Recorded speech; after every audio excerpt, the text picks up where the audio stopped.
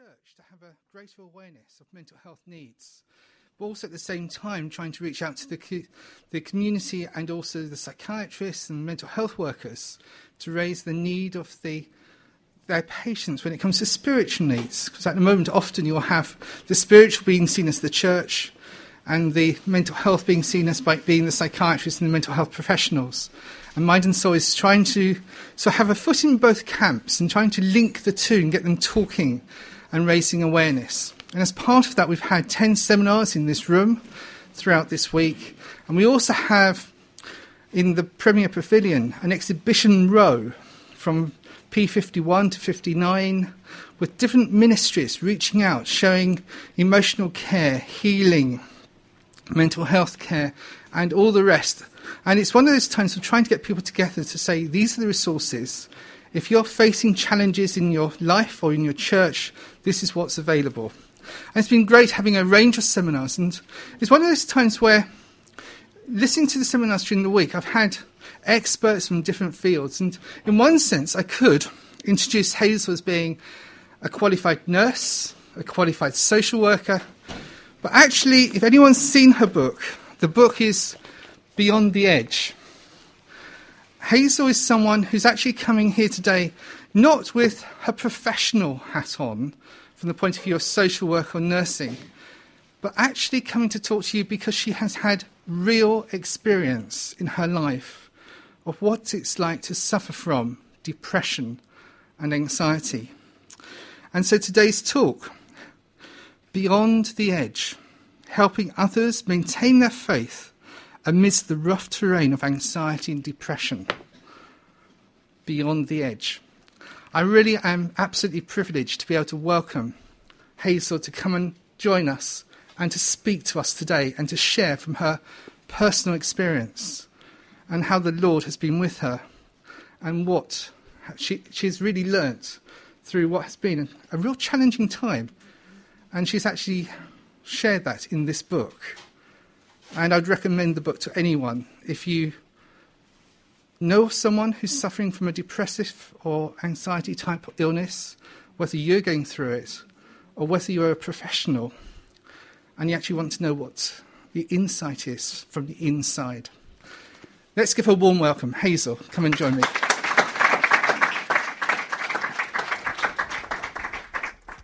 Thank you, Jonathan. First of all, can you hear me? Okay. No. Okay. Is that any better? A little bit better. Please wave if you can't hear me. As you can probably, well, yes, exactly. If you can't hear me very well, please wave. My accent, I'm originally from Northern Ireland, and sometimes that's a blessing and sometimes that's a curse. And you might not be able to understand everything I say, so please just let me know and I'll slow down or repeat what I've said. I'd like to thank Jonathan for the welcome and thank Mind and Soul for including me in their series of seminars this week. It's a privilege for me to be here, and thanks CRE for also inviting me. And thank you very much for coming. Without you, there would be no seminar, so I really appreciate your support and that you've taken the time to come and hear what I'd like to share with you. I'm fairly new to technology. I'm trying to catch up with the rest of the world, so we're giving it a go, PowerPoint today, and see how it goes. I might abandon it halfway through, but hopefully not. But first of all, we've got the title here, Beyond the Edge. I was lying in bed last night thinking, that was a bit wordy, wasn't it? I could have said that a little bit better. Maybe helping others hold on to God amidst the rough terrain of anxiety and depression. But really that is what I'd like to talk about. As Jonathan has said, I'll just go on to my own background is that I am speaking largely from my own experience today. And also what I've learned and gained from other people around me since my own experience of what was quite a severe postnatal depression and an accompanying anxiety. I seem to spend quite a lot of time naturally bumping into people and being alongside other friends who have had other similar experiences. So I'm talking really, I feel, as a lay person today. I'm not trying to be too clever. I'm just trying to share some observations and some things that I find helpful, some things I didn't find helpful, and the same with some friends. As I said, my background, I did train as a general nurse about 25 years ago, and it does feel like a former life, but I'm told that it is this one. It feels like a long time ago. And then for my sins, I went into social work, which is an interesting sidestep. And I'm currently working in a school for deaf children as a relay signer. So I'm a little bit of a mixture of everything. I do have a blog. Some people will have my card. I'm afraid I didn't have enough for all the seats. I do have a little blog, which is www.mybeyondtheedge.com.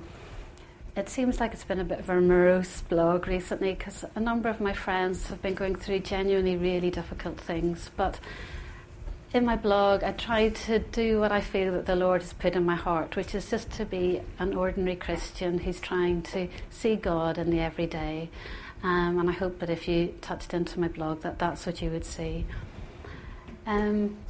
So I talk about the rough terrain. I'm not sure today whether you're coming because you've had experience yourself or whether you know others around you, you want to help people.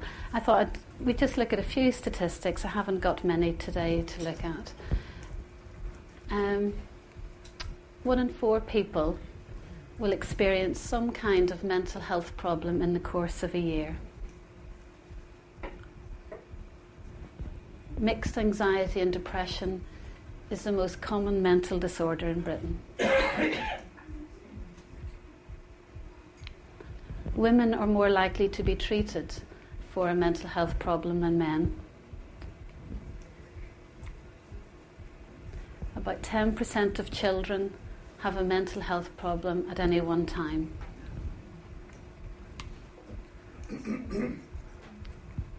Depression affects 1 in 5 older people living in the community and 2 in 5 living in care homes.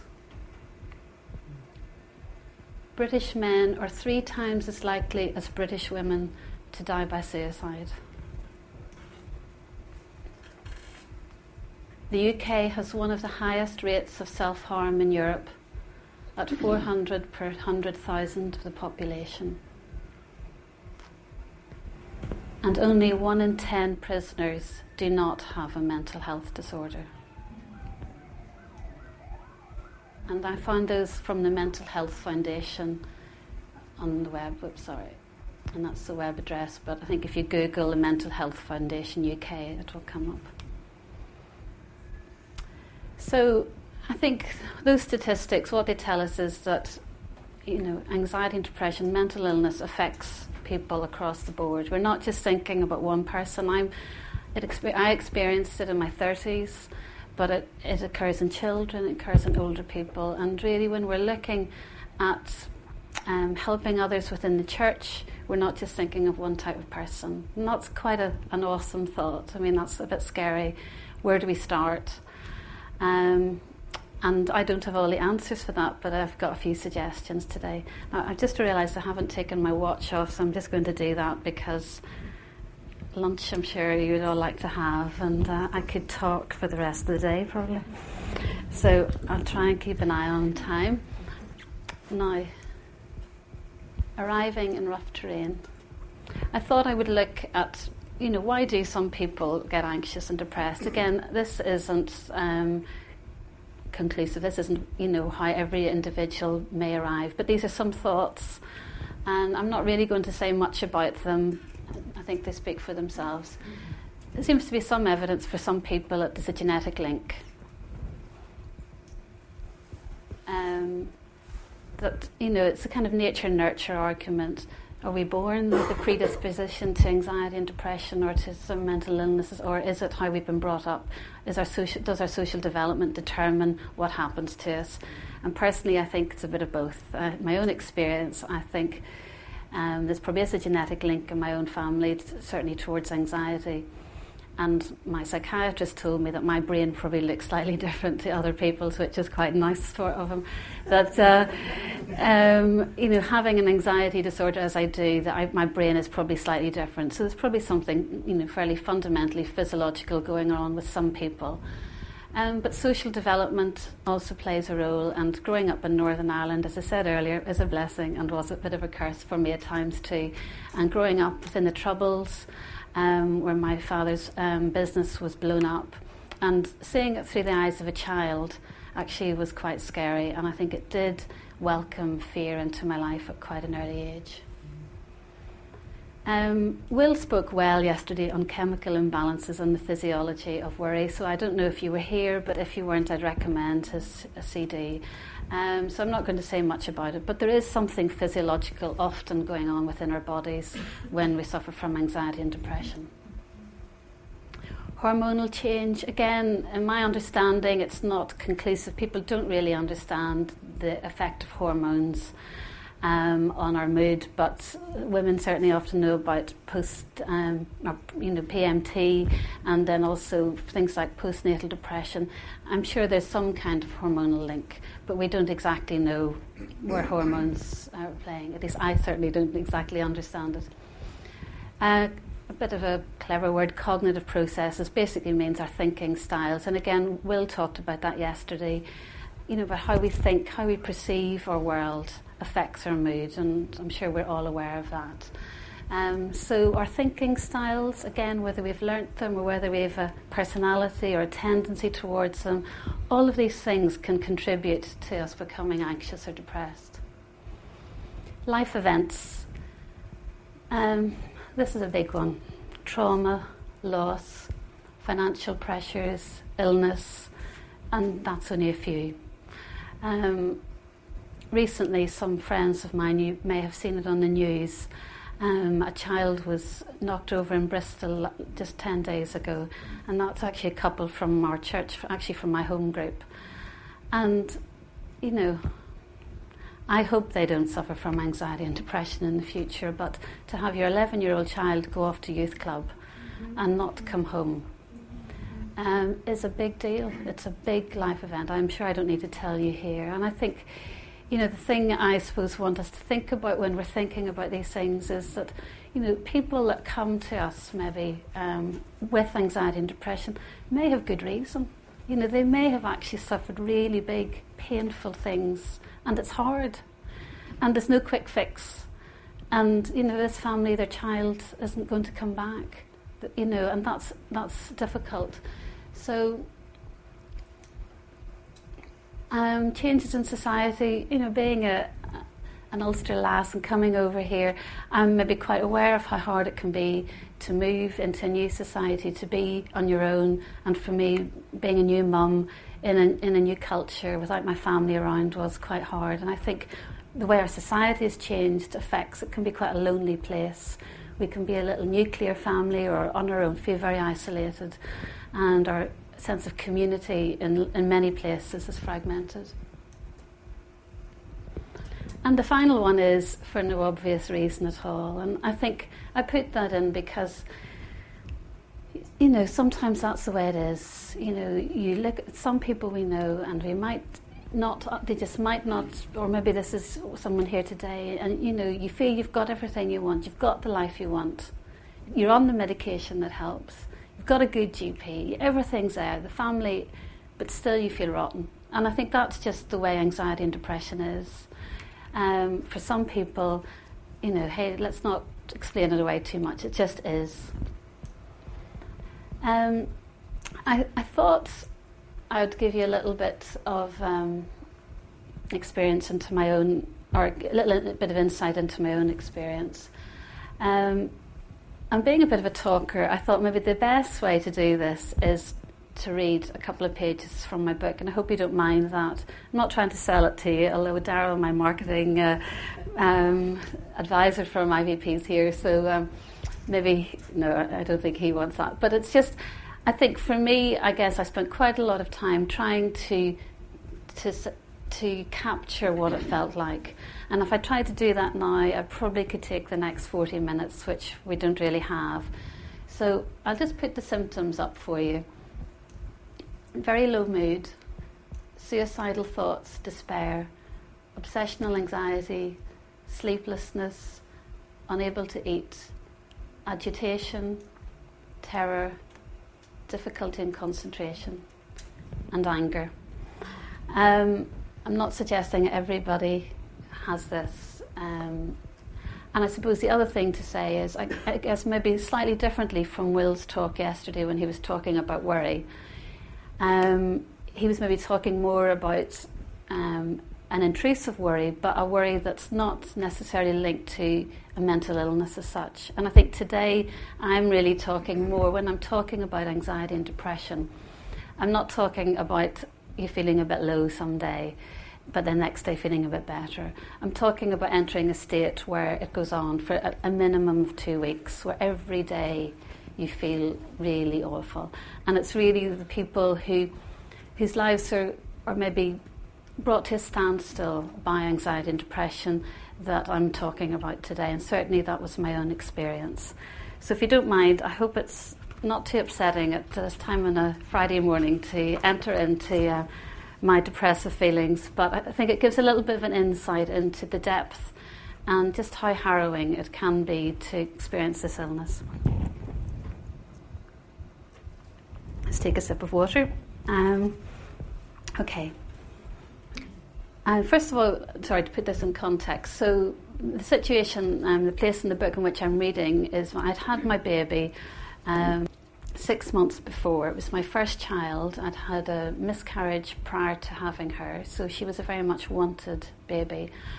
And I'd almost lost her. She almost died when she was 10 weeks old. And to me, that had made me feel like I had been hit on the head. Almost losing her felt like a blow to the head. And I had this quite vivid image of being on a precipice, and then this final blow of almost losing her thrust me over the precipice, and sort of I landed in this like disused quarry, which was rough and barren, and I sort of fell backwards, broken. And it was following that experience about 3 months later is when I started to feel like what I'm about to describe. Negativity seemed to run up from behind and overwhelm me. Before I knew it, I had moved from having some guilty feelings to a state of self-loathing and hatred. I have let Catherine and Steve down. I'm not worthy to be a mother. I am worse than all others. They would be much better off without me. Take an overdose. I still have the antidepressants that the doctor prescribed for me a few months ago. And what would happen if I took them all? Would they kill me, or would I survive in a vegetative state? Catherine won't miss me. Sure, she hardly knows me. She won't remember me if I go now. Steve can meet a more capable wife. They will both be better off without me. I felt very confused and afraid. Things had never felt this serious before. I'd previously taken pride in my ability to deal with anxiety and focus on positive thoughts amidst adversity, but nothing was clear anymore, and I feared I would actually succumb to these negative voices. I could not rationalise them or control their frequency. I felt as if a huge magnet had been inserted into my head, which was now being pulled down by a negative force into a chaotic and rough place. I was marooned and powerless. The darkest of thoughts just ran amok through my mind.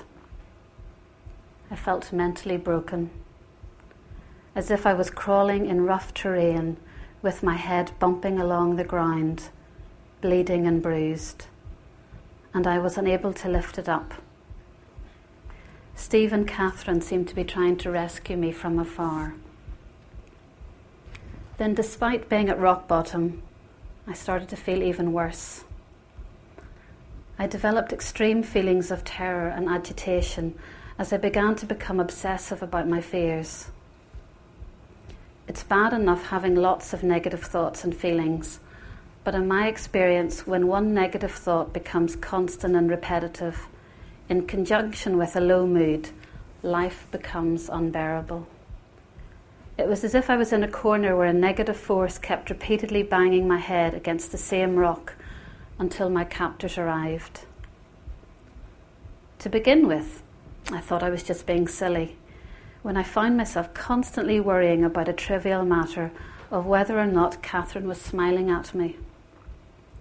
I believed she was smiling at others, but withholding her positive response to me. Maybe she doesn't like my glasses.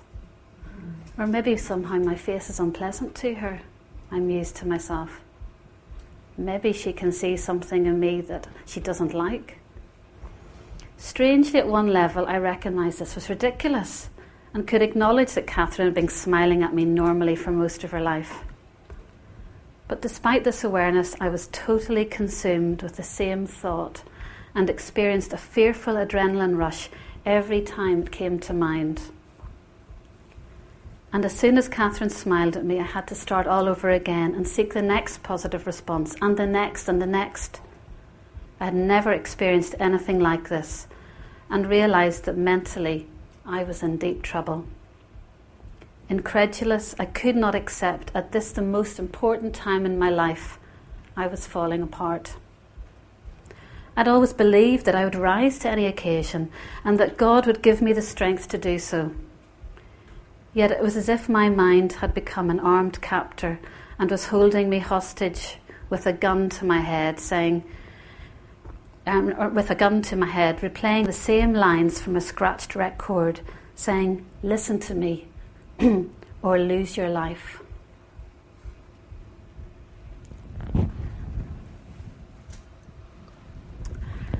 And I just wanted to read that with you because I think when we're talking and going to think about how to help people, I think it's good to have a little bit of understanding of how some people might be feeling. The next thing is, we're Christians, we're talking about being part of a family. I mean, is faith important? I mean, is going to the GP not more important? Has medicine not got more to offer? And certainly I'd be the first person to say yes, take somebody straight to a doctor if they feel any of the kind of symptoms that I have described to you, and take them to the doctor first, but pray for them while you take them. Prayer and faith is very important. And in my opinion, it can help refute despair. When I was in that place, despair came to me a bit later. If you think that's despairing, you need to read on. And everything within me at that time wanted to listen to the voice which said, follow me. Oblivion's going to be better than this. Turn off these messages. You can't live like this. And I really believe that it was my faith that sustained my life at that point, because although I couldn't feel it, God felt like he had abandoned me. I couldn't, feel him with me. I certainly had no sense of peace. But my knowledge and memory of how God had been to me prior to my depression was still, thankfully, alive and well. And I'd been a Christian for quite a long time, and God had been gracious to me during that time and answered my prayers and had shown me that he was with me. So when I found myself having the voice of despair luring me to taking my own life, I did feel that my faith helped to refute that voice. I also believe that the church helped provide me with sustenance. Now, you might look at that and think, well, according to your book, it wasn't a very supportive community. And in some ways, that was true. I found it hard. But I also try to admit in the book that I wasn't probably a very easy person to come alongside, because I was very broken, very angry, and very frightened. But there were aspects of my church that really did sustain me. And I'll talk a bit about that later on. I think that we have an opportunity, that we can provide people with something really good, and that is if we can try and be supportive, if we can pray for them. And I've written, again, it's a little bit wordy, but guidance via theological framework. But what I mean by that is, the Bible's our map, and it's trying to help us, guide us through life. It's trying to help us make sense of what it's all about. And when you're depressed and anxious, you're not exactly throwing the Bible to one side, but it can be very hard to sit down and make sense of it, particularly when you're in a very anxious state. Because I felt, I was frightened to read, and I was frightened in case the Bible was going to say something and it was going to freak me out even more. So, having people around who understand the Bible, who can make sense of suffering, have got something useful to say that says it's okay to suffer, that God's still with us when we're in these rough places, is actually very supportive. Therefore, I do think what we've got to offer is hope to people when they're feeling hopeless. So that's good. So how can we be church beyond the edge? And that's the subject that I've been offered today, and that's what we're going to look at. Now, there's 5 different suggestions, or just things that I suppose I would suggest you consider thinking about. Again, this may feel a little bit broad. I mean, how do you do this? Consider your role as a church is my first point. And what do I mean by that? Well, what I mean is, how do you want to help people? If you've come to this seminar, you're thinking, I'd like to help people maintain their faith. I'd like to help them stick with God when they're feeling really rotten, when they don't feel God, when they're feeling gripped by anxiety and despair. I suppose my question to you is, well, what do you feel your role is? Or what do you feel God's put in your heart? Do you want to try and do it all? Or do you feel there are certain aspects that you feel yourself that is what is on your heart? Whoops, sorry. So, for example, do you want to help others by assisting them with their spiritual, their social, their physical, and their psychological needs? I mean, are you going for the full whammy? Or do you feel there's 1 or 2 things that you'd particularly like to do? And personally, I think we believe that God leads us and guides us, and it's okay not to try and do it all. I think as long as we're honest about what we can do and what we can't do, I think that's helpful.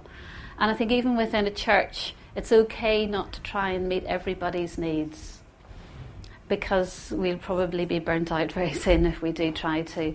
But I think as long as we're clear to people and say, look, I'm sorry, we can't offer this, but I know in our local community they do offer that, then at least we're being clear. Excuse me when I take another drink of water.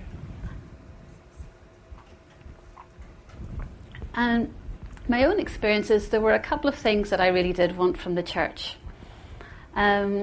And possibly because of my background, I didn't particularly expect or want the church to become my counsellors and to sort me out psychologically. I could see that my own fractured mind was pretty complicated, and I didn't actually will it on anybody. I thought, it's driving me mad. So really what I wanted my church primarily to be was my family. I didn't have my family locally. And as a family is honest and can be fun and can be a bit in your face and can be, practical, that's the kind of thing I wanted. I wanted someone to notice that I'd been crying all the way through the service and I'd come out with, dripping mascara. I wanted someone to notice that, or to acknowledge that I was struggling and not to pretend they hadn't seen it, like my brothers might have said to me when I was growing up. Practical things like, people maybe saying to you, oh, do you want to pop in for a cup of coffee? I didn't want lots of planned, heavy commitments. I didn't know how I'd feel on a day-to-day basis, but the opportunity to pop in and someone for a cup of coffee, how you might be with your family. And I know we all come from different perspectives, and maybe our family's life will influence what we think that to be. But I suppose, as I said, for me, being a valued member of part of the church family was what I wanted, in a kind of real, down-to-earth, not too intense way. The second thing I wanted from the church was to help me understand and connect with God. And I suppose where I was, hopefully this doesn't happen to everybody, but it seemed to happen to me was as I was entering depression, I also had a big argument with God. And I wouldn't advise putting the two together. But my own depression coming from this, witnessing this event, almost losing my daughter, really hit me very deeply. And I remember my daughter had a cardiac arrest in front of us when she was 10 weeks old in hospital, and my husband and I were there when it happened, and we were about to leave her. She had no monitors on, there was no other staff around, so had we not been with her, she may well have died. And I remember when I came back with the nurse, because I noticed that her dummy had dropped out of her mouth after some medication had been just administered to her. And we were still waiting just for a few minutes, and I noticed her dummy dropped out, and I suddenly thought, oh, why has that happened? Her breathing looks different. And I came back and she was blue, she'd stopped breathing. And I almost immediately had just had this big argument with God. I remember looking up almost and saying, I thought you knew me. I thought we had some kind of deal, that you knew how much I could take in life, therefore I give you my life, I'm with you, we're going it together, and you won't let me be pushed beyond what I can bear. And at that point I felt that I had been pushed beyond my edge, and I was angry. And I suddenly, at the time when you could say I needed God most, there I was angry with him, whereas my good man, his attitude was, well, thank the Lord we're with her, It's a bit of the glass half empty, half full thing. But for me, I was finding it quite hard to, know what was going on, and I did feel quite angry with God. So I was looking to my church, saying, well, what is the deal? Suddenly I'm quite fractured, quite vulnerable mentally, and I've got all these theological arguments at the same time. I was really looking, saying, well, what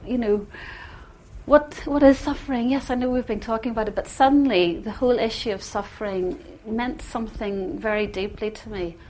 And I wanted them to help me connect with God. I felt very disconnected. How could I have been a Christian for nearly 30 years? I never thought I'd lose a sense of his presence. Where's he gone? So those were the things that I really wanted from my church. And the final thing was I wanted the opportunity to bring my desperation to him. Really what I would like to have done was to come into church and lie prostrate on the floor. But I don't know, maybe that is possible in some of your churches. I think I might have been removed very quickly if I'd done that in ours. But, if we really believe that God can make a difference, and if we're really feeling desperate, you want to get down and say, come on, Lord, I need you here. I need you to make a difference. And I was under psychiatric care some months later from the passage I've read to you, and I could really sense that even the psychiatrists were not very clear at what my prognosis was, how quickly I would recover, whether the medication would work. And I was thinking, well, if you don't know, what hope is there for me? And I really thought, well, I believe God knows. Do I believe God's omnipotent, all-knowing, all-powerful or not? So, I really wanted the church to help me. I wanted, that parable of knocking for the loaf of bread and sort of the persistence of knocking. I wanted people in the church to start knocking on God's door for me and saying, don't forget Hazel Rolston, she's still in a bit of a mess. What are you doing about her? So that's really what I wanted from my church. I'm sure everybody's different, so this is not prescriptive, but this gives you a little bit of insight maybe to how, I felt certainly. Okay, so the first thing, as I said, I would suggest is consider your role as a church and what you feel led or not to do for people that are suffering from anxiety and depression. The final top tip is, try not to be a psychiatrist unless you are one. And I'm sure Rob would probably agree with that. But I don't know. I think that probably says it all, doesn't it? I'll not go on anymore about that. The next thing is, and I hope the simplicity of this isn't offensive because it's not meant to be, but have some intentional pastoral provision. And I imagine that most churches have. But what I mean by intentional pastoral provision is that it's a little bit more organised than, oh, they're in a home group, they're okay. It's nice to have someone who's allocated as somebody that it's okay to contact if you're feeling really rough. Because although you might be in a home group, is the home group leader good with people in emotional distress? You know, I think it's important not to assume that all home group leaders are good with people in emotional distress. We've all got our strengths and weaknesses. And personally, I think it's good to have some allocated people within our churches who are skilled, who know a bit about emotional distress and are willing to, you know, be contacted if that's what they want to do. But because basically we do want to ensure that some people are visiting those that are, excuse the jargon again, but cut off in the rough terrain. A friend of mine recently became depressed for the first time and was a very regular church attender every week and hasn't been for 5 months, and nobody's contacted him since. I'm sure nobody's trying to be unkind, but you know, is there not in some intentional who's looking out for people, and if it has been identified that someone's stopped going or they're ill, you know, whose responsibility is it? I'm all for not burdening the pastor or the one or two people, but I think therefore that's why it needs to be structured, because if it's not structured, the one or two willing people end up doing it again and again and get burnt out. So for example, our own church is trying to start a befriending scheme where people are getting, you know, CRB checked, and we're going through kind of the formal routes to make sure that, and have some training, and then they're going to be allocated people who would like a visitation.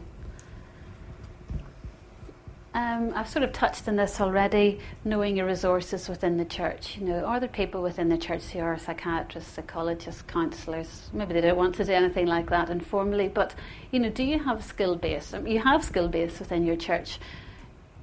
Are there people within your church that really want to be involved in pastoral work? And, you know, do you know who they are, and have you talked to them about what they're able to give, what they're not able to give? I think it's just good to know you know, what your skill base is within your church.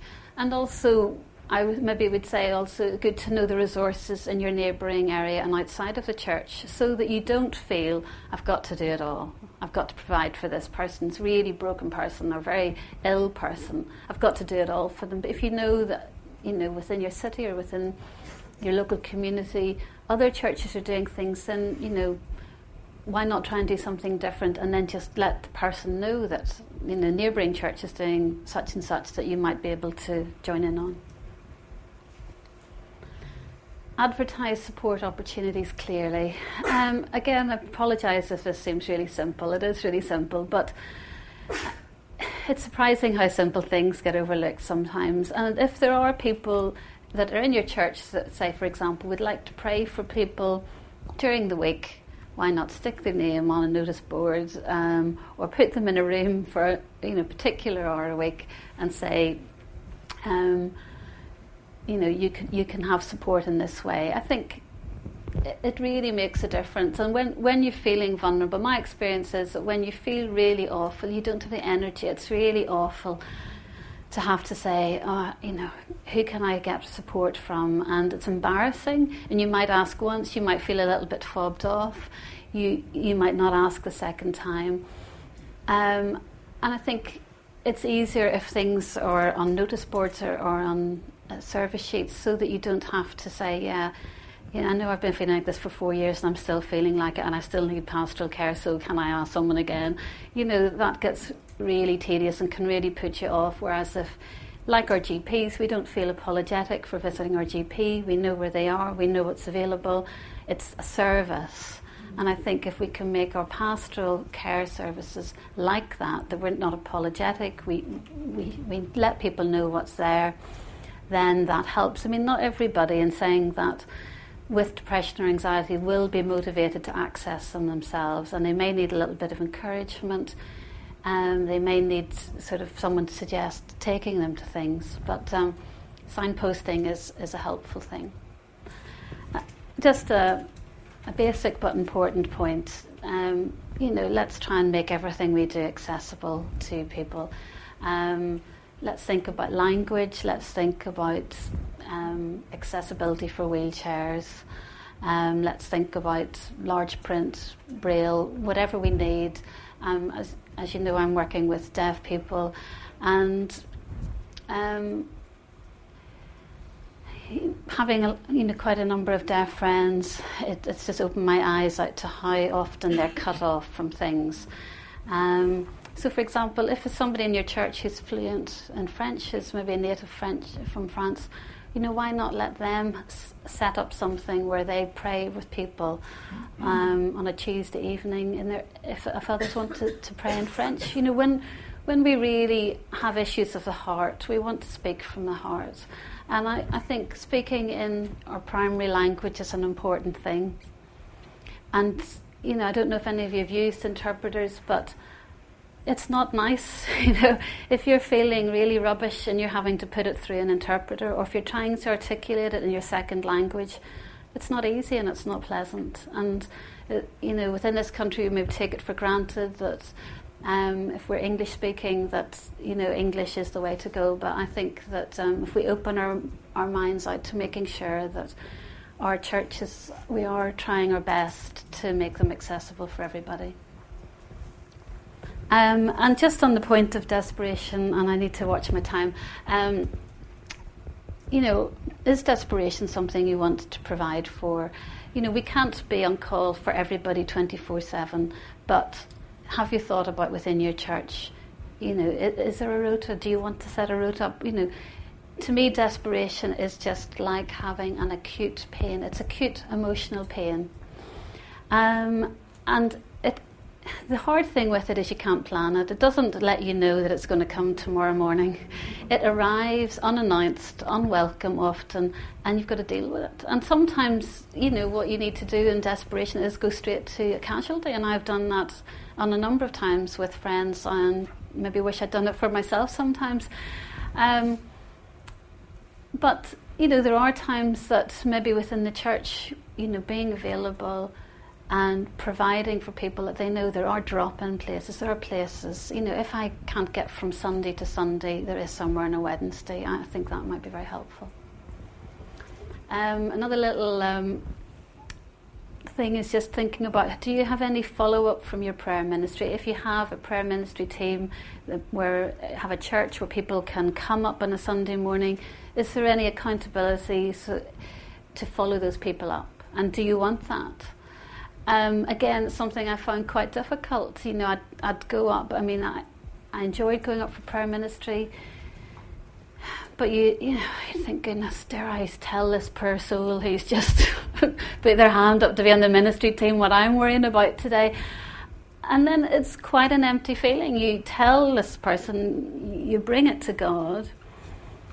Now I might never look you straight in the eye again, and then you think, oh, is it because of what I told them, or is it just because that's the way the prayer ministry team works, that we don't follow it up? And I think it's something to consider, how comfortable you are if you have, do you want to follow it up? Because even things like just saying to someone who is quite vulnerable or ill, saying to them, do you know we've got a pastoral care team, would you like me to pass your name on to them, or would you like to speak to them? It doesn't have to be tricky, but I think that helps. It makes you feel that there's a little bit more care than you've had your 5 minutes and you're off out into the world. Prayer surgery, I've sort of touched on that. Haven't time to say much about it now, but it's kind of on my heart that churches start creating prayer surgeries. A friend of mine was struggling with alcoholism, and I was really inspired when I saw how AA provide for desperation. I don't know if any of you are aware of how many meetings, but within Bristol there's something like 15 to 20 meetings a day that people who are struggling with alcoholism can go to.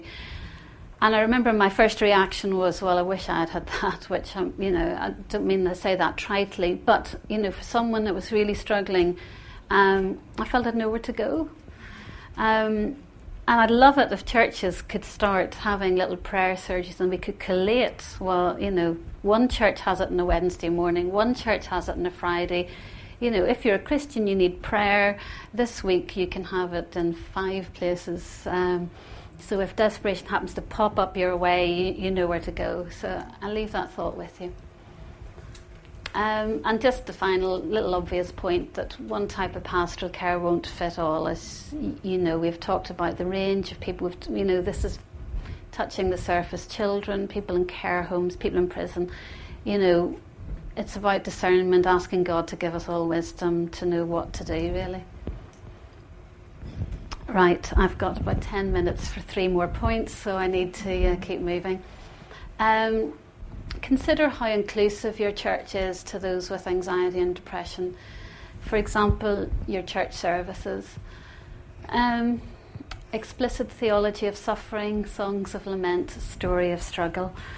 What I mean by this is, if within our church services we're not explicitly talking about suffering, it can make you feel like you're talking about something completely different. Whenever I became quite seriously depressed, I found it really very alienating when the services seemed very triumphalistic, or it was all going a great way, and I'd go and think, well, what happened to me? Where did I go wrong? Did I take a wrong road? Have I done something wrong? How is it that the teaching and the things that are being said at the front don't seem to relate to my life? How is it that other people's lives seem to be good and mine's so broken? And I'm not suggesting that every Sunday services, that we're preaching certainly or teaching suffering. But things like, just if we're talking about someone being healed, that we just take 30 seconds to say, but God's still got his hand on those of us that are in the not yet.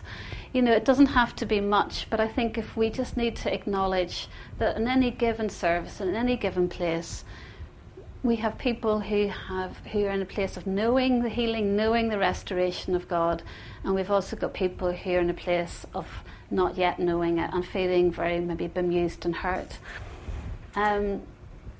Songs of lament. Again, these are sort of quite obvious, but sometimes it's hard to sing some of the more buoyant songs. You're thinking, well, God, I know you're good, but why did you let something happen to me? Why did that happen? And I think the Psalms are full of rich text about lament. So just in terms of our worship, again, it's good to consider that we include people who are in a bemusing place within our worship.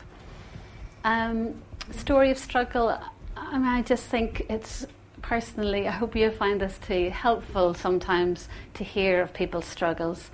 The church I went to when I was in this place particularly was a great church and did lots of things very well, but one of the things I found difficult was that the stories, the interviews, often were alpha stories. So they were people that had become Christians and were going on well, and I found that very bemusing, because it seemed to be the message was, come to God and you'll be okay. And I would think, well, I've been with God and I'm not okay, so hang on a minute. And then, of course, since I've come through this and I've spoken to people and I'm in a better place to embrace other things, we know that that's not the full picture. And I just think it would be good within our churches to encourage more stories and process. We're told that we won't see everything clearly now. We're told that we don't have it all now. So why are we so afraid to be in the not yet, and I think that doesn't underestimate our faith. We still know God is with us, even though we don't have all the answers. Very briefly, just to consider, are your groups comfortable with people who are upset or questioning? And one of the groups I found very helpful myself was a mother's Bible study group where they had a creche, and it was my only hour in the week where I could kindly hand over my cherished child to someone and cry without feeling embarrassed or feeling she was watching me, and pray with people and just try and get a little bit of a God slot in my life. And that was a real gift that our church gave me. Really recommend that if you would have the resources. 5 years after, you'll probably not be surprised, my husband gradually got worn down by my stuff and our stuff, and 5 years later he became depressed for thankfully a brief period. But we had no men's groups in our churches at that time. And it's hard for men. I'm sure the men here have maybe many stories themselves or things they could contribute. It's just worth considering having groups where men can also take the other side maybe, or their own journeys through depression. A mental health and faith support group, something I'm considering trying to look into. I think Mind and Soul reference some groups around England. I think there's one in Leeds, isn't that right? But maybe if there's a number of people within your church who are suffering from anxiety and depression, do they want to get together to pray and support each other? And finally, the Mind and Soul course that Will mentioned yesterday, it's another thing that is designed to be inclusive, to embrace some of the painful stuff in our lives, and I think it's definitely worth considering for your church. Okay, so that I'm not having to talk too quickly, I'll keep moving on. Involve sufferers in the church life and its development. I think sometimes, excuse me, I'll just take a little sip of water. Sometimes we can assume that people who are feeling quite broken or who are quite ill aren't able to do anything, and I think that's not true. I think that we've all got a lot more resource within us than maybe we can realise. And I think that if we can involve people who are going through stuff within our church as much as possible and as much as able, that's a good thing, because I think we've got a lot to learn from each other. My kind vicar at the time, I went to him 3 years after my experience of sort of struggling with my depression. It was quite a few years for myself before I felt well. I was still sort of not feeling great 3 years in, and I went to him and I said, look, I've got to tell you, I've been finding it hard to be a Christian in your church. And I listed all the things that I've just mentioned to you. I find some of the services difficult and things. And he said to me, well, what would help you? What do you want? And I said, look, I want to heal. I want to pray for healing. I want to bring my requests to God. But a Sunday morning, I don't have time, and then I don't have time to put myself back in together if I get upset and I've got my daughter around, and I don't want her seeing me crying after the service. So we agreed that we'd have an evening service for healing. And I would have liked it every week, but fair enough. I think we had it once every a couple of months, but.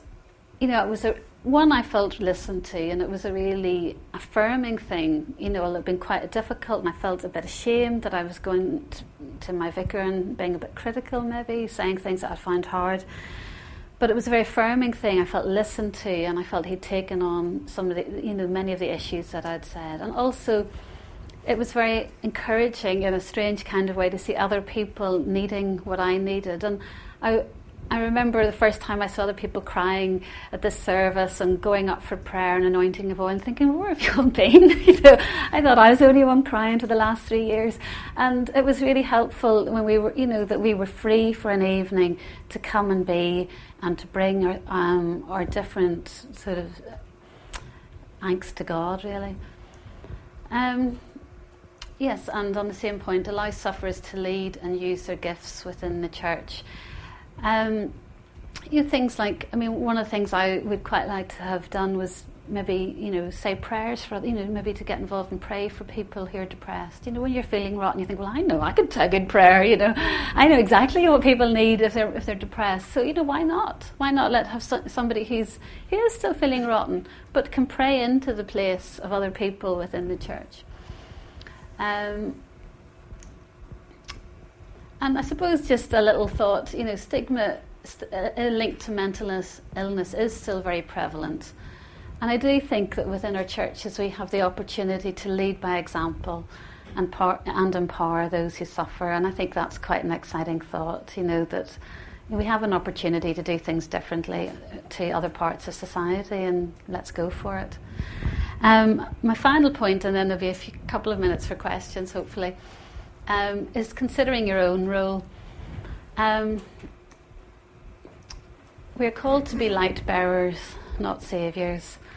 And this is something that I learnt rather painfully just at the end of last year, when a good friend of mine committed suicide. Probably the person I felt closest to in my church, who had welcomed me in when I'd moved 3 years ago. But she also suffered from an acute anxiety and depression. And a few days after she died, I just remember saying to the Lord, I feel like giving up. I feel like ripping the book up, Lord. It's all for nothing. I've lost her. She's read it. Didn't help her, And I really felt the Lord say to me, Hazel, you're not a saviour, That's Jesus' job. You're called to bring light. And I think it's important that when we enter into this, it can be messy. It can be very painful. We're walking alongside people in difficult areas of their lives, and we may get injured ourselves. But if we remember what our role is, we're not saviours. And the message is a wonderful thing, I think, the Bible. And I loved this, and I thought I would just put this last verse in closing. Remember, our message is not about ourselves. We're proclaiming Jesus Christ the Master. All we are is messengers, errand runners from Jesus for you. It started when God said, light up the darkness, and our lives filled with light as we saw and understood God in the face of Christ, all bright and beautiful. And that's from 2 Corinthians 4, verses 5 to 6 in the Message. And I think the challenge for us is to keep our own lives lit up with the face of Christ, all bright and beautiful. And if we can do that and visit and be with people in their dark places, then I think that that's all God is asking of us. I'm afraid, I don't know, have we got a minute or two for a few questions, if anybody would like? We've got a mic here for questions.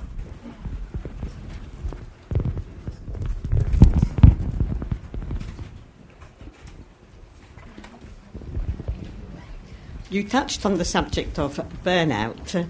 Yeah. To what extent is that a cause of anxiety and depression, and how would you say you would help deal with it? Okay, that's a good question. Thank you. I don't know that I feel a little bit inadequate to answer that, and I'm not an expert in this subject. But I do think that burnout, or being, emotionally drained or physically drained, definitely is a precursor to an anxiety and depression. And I suppose how I would suggest anyone comes to terms with that, I think, is being honest. I think that's actually something I haven't said maybe as much about as I would like to within the seminar. I think it's really important that we are honest about who we are. And if any of us are feeling burnt out and we're involved in pastoral care, I would suggest that we just be honest about that and take some time out. Because we're all human beings and we've all got to look after ourselves as well. So I think rest, time out, and trying to pace oneself, and not trying to save people, but just to bring light in the way in which we are equipped to do at the time. Thank you. Okay. Any other questions? Yep. It's not so much just a question, but an observation that quite often our vicars very often do fall prey to depression as well, because people think, that they've got all the answers, and they often haven't, and we tend to forget just how much pressure that they come under. Absolutely. I described it recently to a person that a vicar's a bit like an iceberg. What you see is only 10%. He can't actually share an awful lot. Sure. Of what goes on. So if people can just remember to pray for their vicars. Absolutely. Yeah, no, definitely, I would agree with that, and I think that's why it's good that within our churches that we share it out, because it's just unfair to expect the leader to do it all, and absolutely they'll get burnt out, and yeah, thank you for that. First of all, just like to say thank you for an excellent seminar. You spoke from the heart, and it really touched my heart. It was a real blessing. My question really is, it's probably not a question but a statement. I think, speaking to people over the years as I have done, I think many people have taken the attitude that because I'm a Christian, I shouldn't be feeling this way. And it's really sort of given themselves a hard time, and it has really given them an extra burden to have to deal with. And I think, as Christians, we are human beings, loved by God. But I think also the difficulty with those people who take that attitude is that I shouldn't be feeling like this because I'm a Christian. So I shouldn't share this with my family, non-Christian family, because they'll only point at you and say, oh, you're supposed to be a Christian, God's supposed to be looking after you. So I think, it's an interesting thought that we do, we're not to be, of the world, but we are in the world. And we are to suffer with these things. And by the grace of God, He can deliver us. Absolutely. Yeah, well, definitely. I think... Sorry. Sorry, I could just respond to that saying that, anxiety and depression is an illness like any other. So we don't expect ourselves to have a chest infection as a Christian, then, we shouldn't have anxiety and depression. But they're all illnesses, yeah. Unfortunately, we've run out of time, so I need to cut it there. Sure. I'm sure Hazel's going to be happy for you to come up and actually speak to her afterwards. Yeah. I've got a book signing, actually, where you don't have to buy the book, but if you want to talk to me, I will be down in that area. I think I'm going there now. So. Okay, so let's say thank you to Hazel. She's shared from her heart. Come on.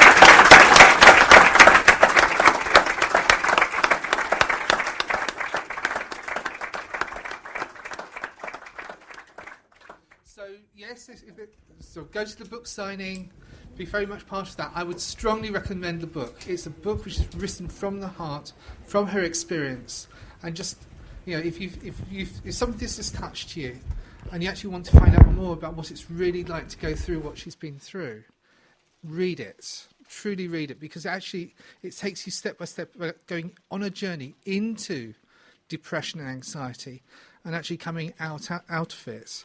And I would strongly recommend it to you. So yes, go to the book signing. Also remember the rest of the Mind and Soul seminars here, and the Mind and Soul Zone in the Premier Pavilion. Thank you for coming.